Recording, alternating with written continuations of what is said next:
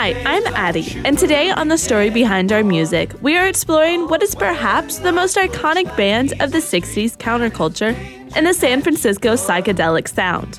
They were one of the headliners at Woodstock. I'm talking about the Grateful Dead. The Dead was founded in the heart of the counterculture of the 1960s. The 5 founding members were led by a wild-haired guitar player named Jerry Garcia. The band meshed well together on and off the stage, and for the most part, except for the original keyboardist Ron Pigpen McKernan, who died in 1973, the core of the band stayed together for its entire 30-year history. The band's first show was at Magoo's Pizza Parlor in Menlo Park, California on May 5, 1965. They went by the name The Warlocks then, but then decided that they needed a more unusual name. Jerry Garcia found a reference to their new name in the Funk and Wagnalls Folklore Dictionary. Apparently, the term Grateful Dead appears in folk tales of a variety of cultures. The name seemed to somehow fit their hard-partying, psychedelic lifestyle, and the band's first LP, The Grateful Dead, was released on Warner Brothers in 1967. They stayed busy, and by the time they played Woodstock, they had released 3 studio albums, and the recording for a live album was done, but it was yet to be released. The Grateful Dead were their own phenomenon. Their sound was influenced by blues, jazz, country, folk, and of course, psychedelic rock. They used to stretch their songs to incredible lengths, improvising solos and even lyrics, and turning them into jam sessions. There was something sublime about their music. If you got it, you really got it. Their fans couldn't get enough.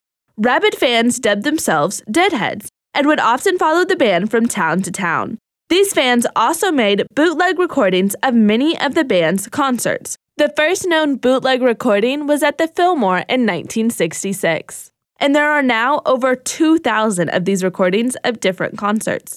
The band came late on stage at Woodstock because their soundman and electrical engineer wanted to fix the electrical ground on stage. Their heavy equipment had damaged the stage, and with the rain flooding the stage, the band was in danger of electric shocks. They started their set at about 10:30 on the second night of the music festival. They only performed 5 songs, but because of the band's famously long breaks between songs and the final song, which had been described as an almost everlasting turn on your love light, their set was over at about midnight. In 1977, after the release of their 9th album, their concert of May 8th at Cornell University is often considered to be one of the best performances of their careers. The Dead went on to play and record for the next decade, but their lifestyles were quickly catching up to them. In the early 80s, Jerry Garcia's health began to decline. He was still struggling with drug addiction, and now in his 40s, he was wrestling with diabetes that was being made worse because of heavy smoking and obesity.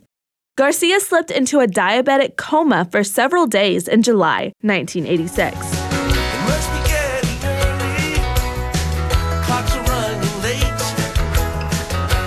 After he recovered, the band released the album In the Dark in July of 1987, which became their best-selling studio album and produced their only top 10 single, Touch of Grey.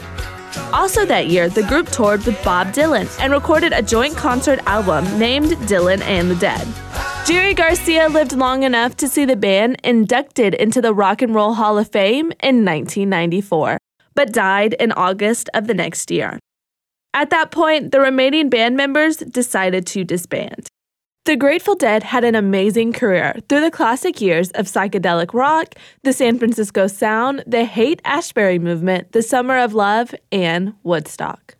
They released 13 studio albums, 10 live albums, and countless bootleg recordings and retrospective have been released over the years. Rolling Stones magazine ranked the Grateful Dead 57th on the list of the greatest artists of all time. And they have sold 35 million albums since they started this long, strange trip in 1967.